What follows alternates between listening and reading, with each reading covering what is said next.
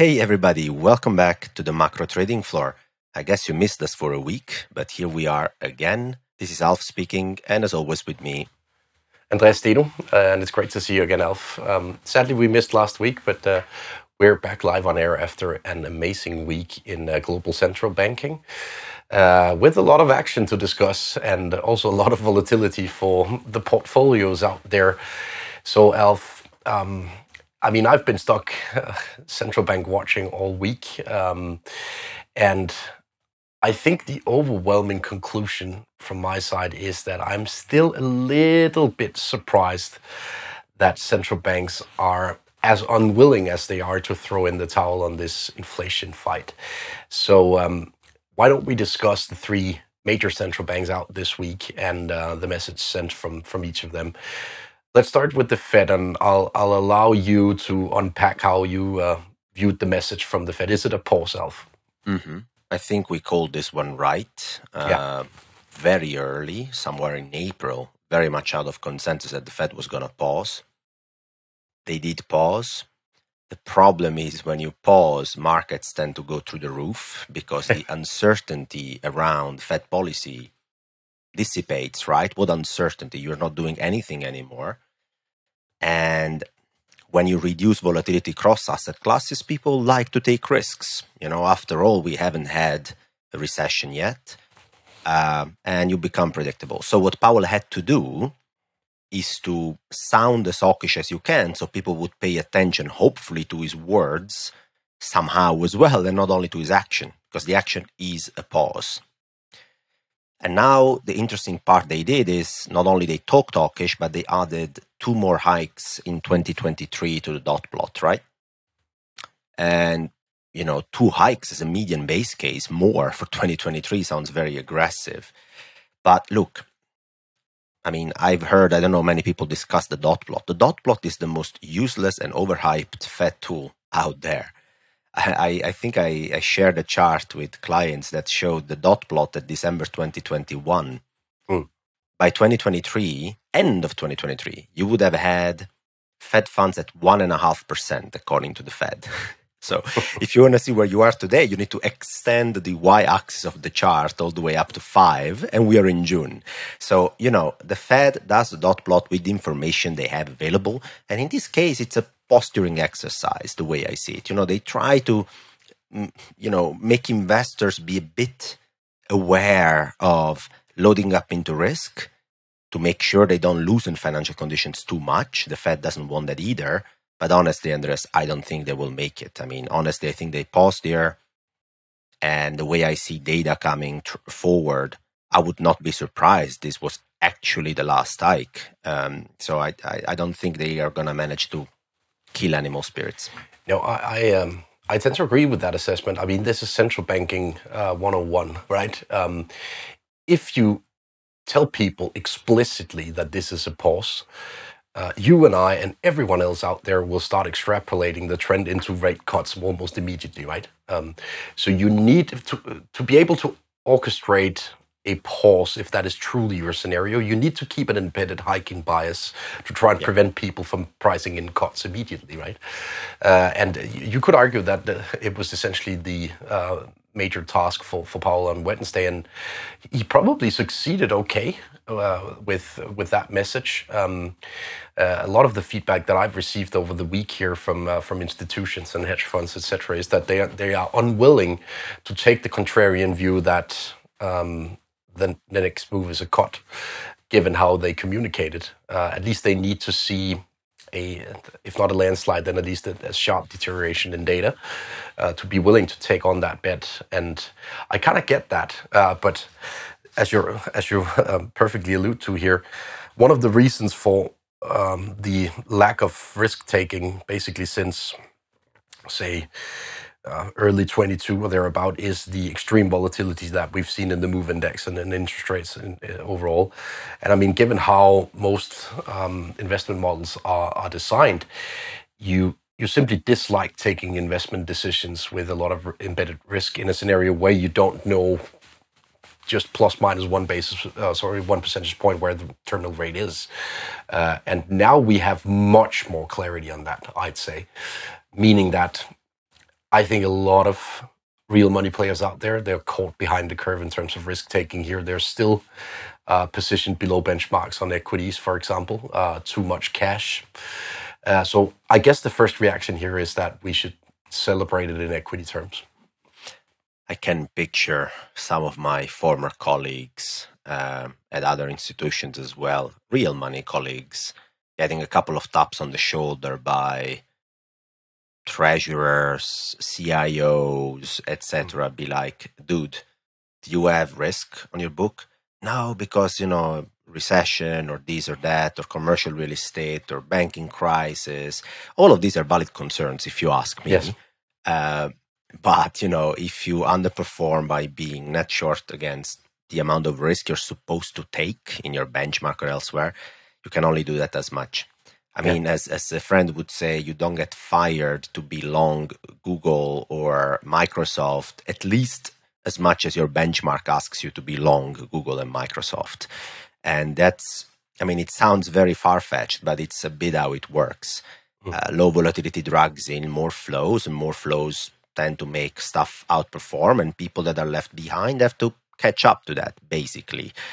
And one interesting thing I've been noticing is there has been a bit of reach for upside optionality, which is generally an interesting development when the market has already rallied, because what tells me is there are some people out there that clearly aren't allocated enough to match this rally. So instead of going and allocating, they try to find cheaper way in terms of notional spend to go and chase the rally, which is they basically buy upside optionality. They buy call options.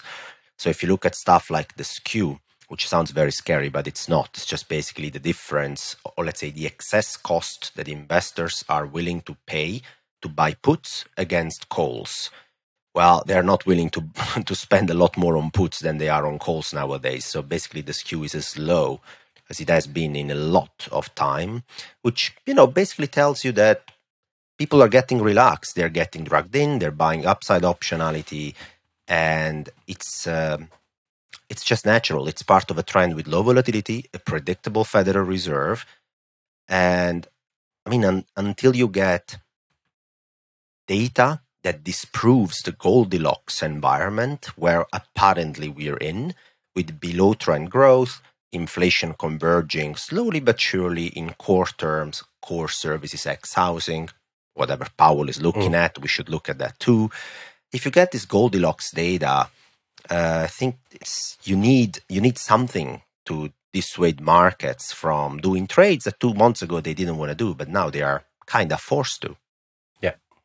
Yeah, it's as simple as that. And every positioning survey and also actual positioning data out there still shows that a lot of people have been left at the and left behind basically on this rally, and it makes it very difficult to just sit there and watch it. And I think it's basically as simple as that right now. The question here is, Alf, and I've discussed that with a lot of sparring partners over the week, is whether is it actually a prerequisite for a recession that we get a lot of risk taking ahead of it? And I tend to buy into that narrative a bit because, for a recession to happen, you basically need some sort of external trigger or shock. And it's much easier to get that shock as everyone is convinced that it will not happen, right? Now that we've had at least a couple of quarters of very conservative risk taking, it's just tricky to surprise people on the downside, spurring like risk-averse decision-making among managers, etc. So maybe this is what we need to get that recession that everybody has been waiting for. It's a very interesting narrative. Yeah. If you go back and look at 2006, late 2006, the Fed paused, actually for a lot of time back then, I think 15 months or more of actual pause. And, the market in 2007 was pretty solid risk-taking all over the place. Like in the middle of 2007, emerging markets had a brilliant run. I'm talking about 30, 40% upside in some of these emerging markets. You don't see that happening very often, don't you? That's a sign of a very broad, diversified risk-taking going on. And then we got the 2008 warning, let's say, which was the collapse of the first banks in the US, especially those that were more related to the housing situation over there. And, the market shrugged that off pretty quickly, and we had another rally until we finally realized it wasn't only one bank. Now, obviously, this time can be something else. Maybe it's not bank related, but I think the pattern you're highlighting, it's interesting. It's like, people get a scare, but then nothing happens. And then they run back to risk because, hey, I have no choice. My neighbor is getting richer. The other asset manager is at benchmark or above benchmark, is making money. I'm left behind. I'm losing allocations. I need to go and buy that. And it might be that people need to be very relaxed to surprise them on the downside. Actually, at least the pattern of 2007 might resemble that. Yeah, I tend to agree. And then we can maybe discuss the liquidity outlook again in conjunction with this, because we discussed a few weeks back that the overnight reverse repo would sort of swallow a lot of the issuance in T-bills from the U.S. Treasury now that they're allowed to net issue debt again. And I mean, so far so good. Liquidity is actually doing pretty okay. We should expect the overnight reverse repo to swallow, say, 75% up towards such a target of net issuance of T-bills, meaning that dollar liquidity is not dwindling to any major extent over the next 4 to 6 weeks here. But on the other hand, I am much more concerned about euro liquidity, to be honest. And one reason why is that we now know that TLTROs will run out in size by the end of June. Roughly 600 billion worth of liquidity will be withdrawn from euro markets. And the European Central Bank actually went all in on QT, at least in the APP part of the QE program. They have two separate programs, obviously, and they have the flexibility left in the one related to the pandemic. But overall, this is a pretty material deterioration of liquidity conditions in the Eurozone, and they don't have an overnight reverse repo to rely on to counter such effects. You could also always argue whether it's an issue, but what we do know is that Italian banks have taken up a lot of these TLTROs, so they will need to find new reliable funding sources. What we also do know is that liquidity is probably more relevant to some European countries than others from a market perspective. And I wouldn't be super surprised to see a bit of choppiness in credit in a negative sense over the course of the summer in Europe, just as a consequence of this. So on Europe, I have a different angle on TLTRO. So one of the reasons why banks took off the TLTROs in Europe was because, well, funding was extremely cheap. And second, to achieve that extremely cheap funding, you just needed to roll over your loan book. You didn't have any material benchmark to beat. It was enough to have zero net lending or just rolling over your loan book to meet the criteria for obtaining the cheap funding. So what that means is, of course, some of the banks have taken on the TLTRO. They had already a plan to roll over the cheap funding. They had different sources of funding, so they ended up with carry trades. They took the money from the ECB as a cheap funding, and they ended up buying 2-year BTPs or something like that. The first thing I have to say is, having been in a bank, having done exactly these trades, you normally tend to match the maturity of the TLTRO with the maturity of your purchase. Now, because you're repaying early, in this case, there might be a bit of a mismatch, maybe 6 months to 1 year, where your liability is gone, your funding is gone because you're repaying it back, but your asset still is there, right? So a lot of people have told me, well, that means banks must sell BTPs now because the funding source is gone. That's not true. Banks don't need to sell them because they can replace the funding through repos, for example. So they can just get funding in repo. Selling a bond for a bank also materializes the P&L of that position. And bank treasuries are not really in the business of creating a lot of P&L volatility by selling bonds. So however I look at it, I think banks are just gonna, first of all, they knew they would repay early, a lot in advance. So hopefully they have prepared through some bridge repo transactions. You would see material pressure in the repo market if there was a flood of money looking for repo funding, and I don't see that. So I think it's been a bit managed by banks. We always attack banks and their risk management, but I think in this case it was very well telegraphed. And I think the situation isn't as dramatic. I think treasurers have done a bit of their homework and replaced funding a bit.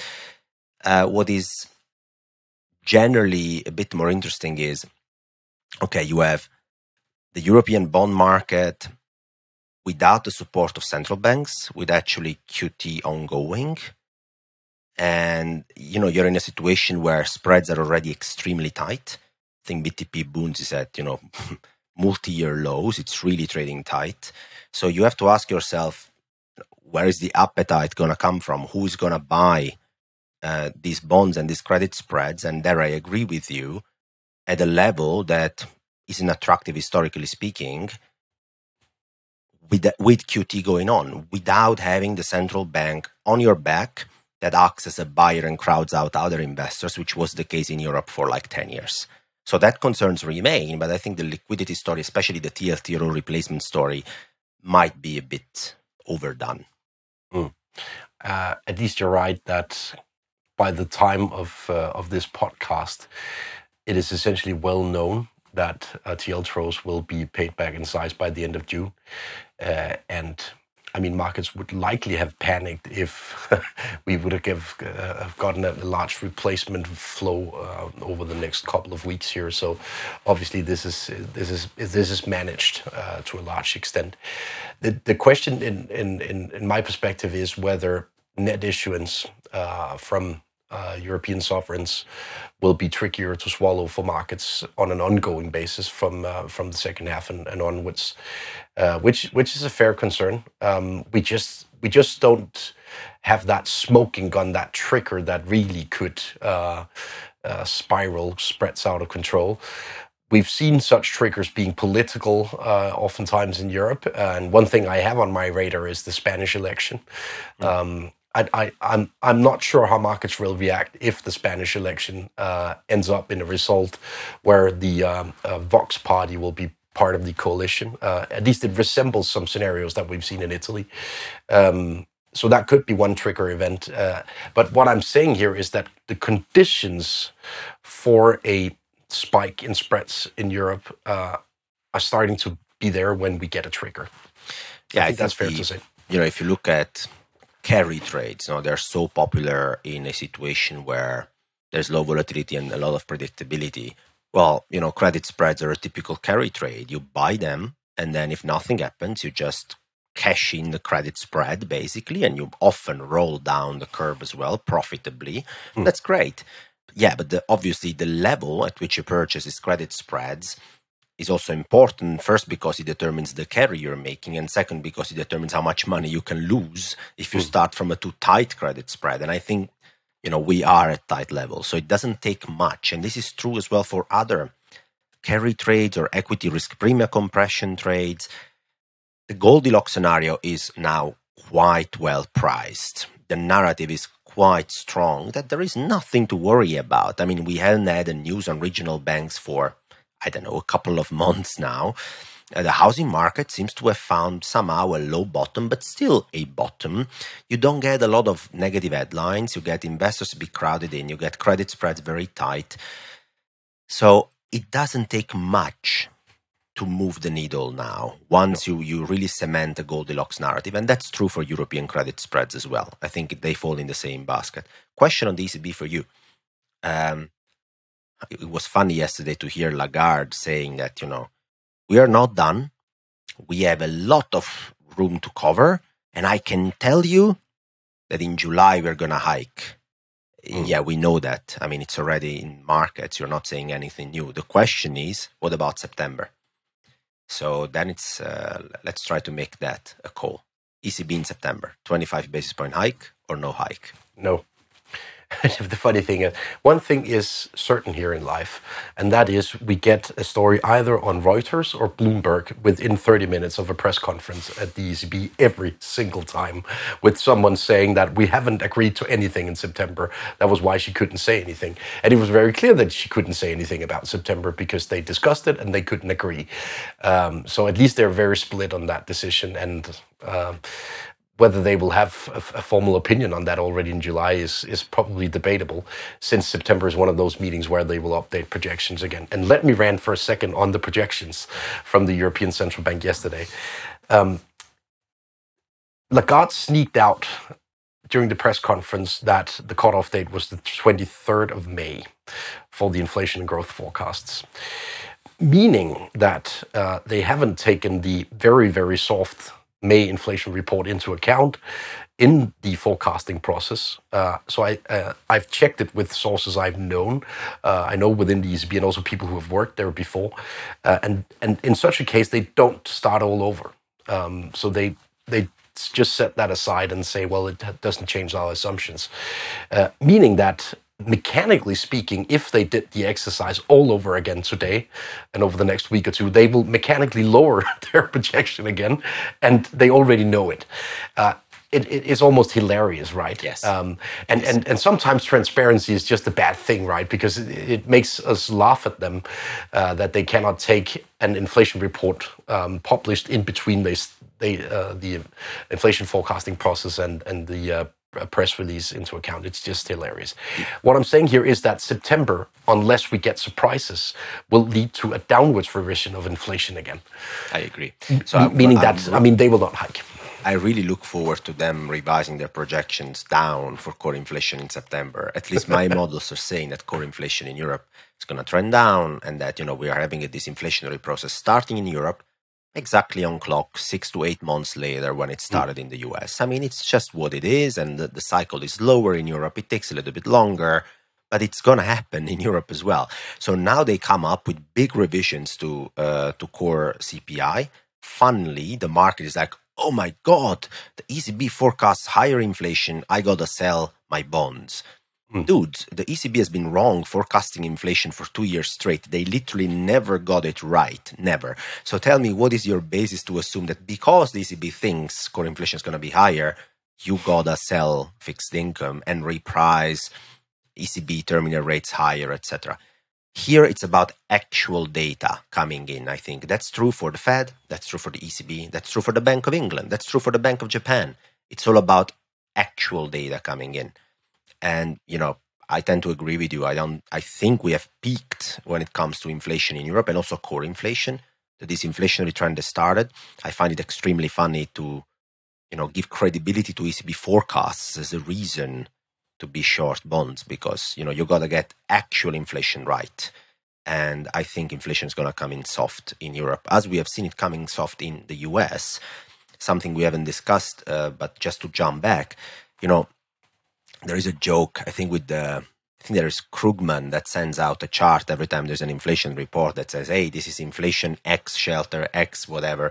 There was a guy that said core inflation X autos, food, energy, shelter, everything, and it's zero. It's just a flat line. If you extrapolate everything out of inflation, then inflation is zero. But apart from jokes, the inflation that Powell is focusing on has been annualizing at 3% for now 3 months or 6 months. So is 3% the Fed target? No, not yet. Is it much better than the 6.5%, 7% it was annualizing only a few months ago? Yes, it is much better. It makes Powell much happier, if you ask me. So in terms of inflation jokes, one of my clients chatted with me on Bloomberg earlier this week when I posted the so-called Powellflation chart with a slight downtrend in the core services ex shelter, because it is downtrending, and it just said, thank God I'm homeless as a response to that, right? He calls it the homeless basket. But I mean, in any case, I think the Fed is well aware that the way that they conduct the pricing methodology on housing makes them lack actual developments, and that's why they want to guide markets' attention in other directions, basically. So the news of the day, as we record on the 16th of June, is that there is no news in Japan. Yeah. That's the other central bank we need to talk about. Before we do that, if you have listened to us for 24 minutes, great, well done. We have something to say at the end of the podcast. So you have done 24, do another 15, 20. Come on, bear with us. Said that Japan, there is nothing new in Japan. I think Ueda is like Yellen in 2015, 2016, 17 in the US. You remember, especially 17, when she said, I want to run the labor market hot. I want to run the economy hot. think this is not very different than that, to be honest. I think Ueda took the helm and he saw, some signs that wage growth is going higher and inflation is going higher. But dude, we're talking about Japan here. So inflation going higher in Japan is always a big question mark. And I think he just wants to make sure that it's really a consolidated pattern. So he runs the economy hot. Nominal growth in Japan is running at what? I think 6% annualized or so. And he says, you know what, I'll make it run hotter for a bit. And then at that point, there will be a higher chance that inflation is consolidated around 2%. And only at that point, I will think about moving. Yeah. And that's a bit frustrating for people because we've started talking about Ueda moving in.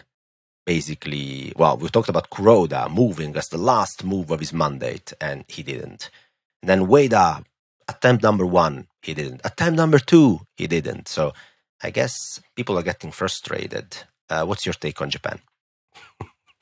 I mean, one thing is to watch a press conference from a central bank in a language that you understand. When I try to watch the press conference from Japan, it's a long and boring session. But never mind. I don't really get the vibe that he's a guy willing to rock the boat, and I have to just admit and throw in the towel that I started speculating in him wanting to set a new direction and all that. And I mean, there are basically no signs of it. The only way that I can still somehow at the back of my head keep this story alive that he may be willing to change something is to accept the notion that when you want to remove a yield curve control, you cannot give any whatsoever prehense of doing it before actually doing it, more or less, right? That is the rule of the Swiss National Bank, basically. They also pulled the rug from under the Euro-Swiss floor without telling anyone about anything, because that's the only way you can do it. So if he really wants to do it, they might be preparing it within a little bit, very small group in Bank of Japan, and all of a sudden surprise everyone, because it's the only way to do it. But do I have any whatsoever feeling that he's planning on that? No. I have to admit that now. And you can watch the yen now. I've been in and out of yen a few times this year, also traded it on the wrong side during the early parts of the spring. And one thing is certain here.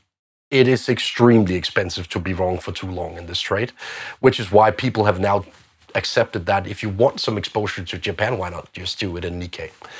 Yeah. Look, the headlines we're getting from the conference were really fun. So, of course, he does nothing. And then he knows that by doing nothing and running the economy hotter, the price you have to pay is that the risk that the yen devaluates further and further. And you also don't want that, right? You want stability in your FX. So Bank of Japan Ueda need to pay due attention to FX developments. What is due attention? I mean, the guy is trying to be as vague as he can, effectively. And then the cherry on the cake was a big shift in inflation view could lead to policy changes. Thank you very much. But you basically are left there wondering what is the hurdle for Ueda to feel happy about inflationary pressures. He's not giving you any yardstick. He's being as big as possible. And I think he learned that from Kuroda, who also has a history of pulling the trigger without any warning. So in Japan, it's become tricky, I think, to trade the yen. You know, there is a bit of a line in the sand, maybe 142, 43 against the dollar. They'll do some verbal intervention like they did a couple of weeks ago. Will it work? Maybe, maybe not. You have US macro that is weakening and softening, so that helps in general the yen. On the other hand, you have interest rate differentials. They don't help the yen. So it's really like you have a pull and push in this narrative. And I do agree with you. It's a bit easier to look at stuff like Japanese banks, things that would, for instance, benefit from a removal of the yield curve control. But if you don't get the removal of the yield curve control, the economy is still running pretty okay in Japan, and banks tend to do fine in that case. So, I think you have to look at it a bit more in an orthogonal fashion rather than just binary yes or no, because otherwise you just pulled right and left and stopped out the whole time. What else are you watching that is not Europe, Fed, Japan? So I've entered the Widowmaker trade this week. Which is? Chinese real estate. Ooh. And yeah, even my wife said no to that trade. But I mean, so when I get the first thing I've been met by every time I've opened my Bloomberg terminal 7 a.m. European time every morning this week was a news story that now they're trying to prop up demand for real estate again. They're trying to manufacture new infrastructure projects in highly indebted regions via some of these special bonds they typically issue, etc. I really get the vibe that they're now back to their good old policy plan of just building some more ghost towns and see whatever happens. And do I find it to be a viable strategy over time? No, but it's been running like hell, that trade this week. So I've actually entered it pretty neat timing here. So let's see. I mean, as long as we get that push narrative-wise every single day from the authorities trying to leak stuff to right, left, and center of new stimulus coming to the construction sector, I'm long. So I know it's a way to make a trade, but I think I have some momentum to ride here. Look, it's the China story is quite interesting because if they do the usual construction thingy, infrastructure thingy, I don't think you go very far from a medium-term perspective. But the sentiment that becomes so bad a few weeks ago that basically anything you throw at it now, wakes up the market, also because everything is rallying, Andreas. Everything. Just name something, it's probably rallying. So then China was basically one of the few markets really left behind, and it doesn't take much to move the needle. More structurally, I look at the package and it's like, when you read stuff in Chinese renminbi, it looks like a lot. 1 trillion of Chinese renminbi special bond issuance. And, it's like $200 billion, even less than that. It's not much, to be honest, for the size of the Chinese economy. It's not much. And, infrastructure spending. So ghost towns, ghost bridges, and make buying houses easier. Dude, you slaughtered Chinese people last year. I mean, house prices have declined massively. People have lost a ton of money. I'm not sure that making it easier for them to buy houses again is going to convince them that buying houses is the right thing to do here. So, I don't know. It looks like a bit what we have seen in the past. And I don't think consumers are very happy to participate in this kind of stimulus. Fiscal would make all the difference in the world because, fiscal is, you don't have the credit demand side of things. You literally slosh people with money straight, directly. You cut their taxes, you send checks at homes. China has basically never done something like this in the past. So this would be something very unorthodox for them. It's a bit like a sharp devaluation of the renminbi. And I don't know if they're ready for this. I think they're just ready to do more of the good old same. So as a tactical trade, I get it. I get that everything else is rallying, and if these guys shout a bit more from the rooftops, then more people will get in China, I guess. But more structurally, is this the direction that makes the difference for the Chinese economy? No, I don't think so. No. I tend to agree with that. So let's see whether I'm out of the trade already in a week from now. If it's a tactical trade, it can be as good as a change in sentiment. You don't need to be right. You just need to believe that more people will get into the trade. And as they do, you can make some money. Yeah. The so-called "let's see if there's a bigger idiot out there than me" strategy, right? Anyway, Elf, I think we've covered a lot of ground here, both Europe, the US, and Asia. And maybe it's time to elaborate a bit on the message that we promised our listeners here. Let's do that. So, are you ready? This is big. No, I'm just joking. So the macro trading floor has been a great run. It's been a lot of fun, and you guys have supported us. It's been great. I have decided that because the amount of workload I have, especially on stuff I'm working for the Macro Compass, has become quite demanding, we are gonna hit the pause button on the macro trading floor here. So we're gonna do a few more episodes.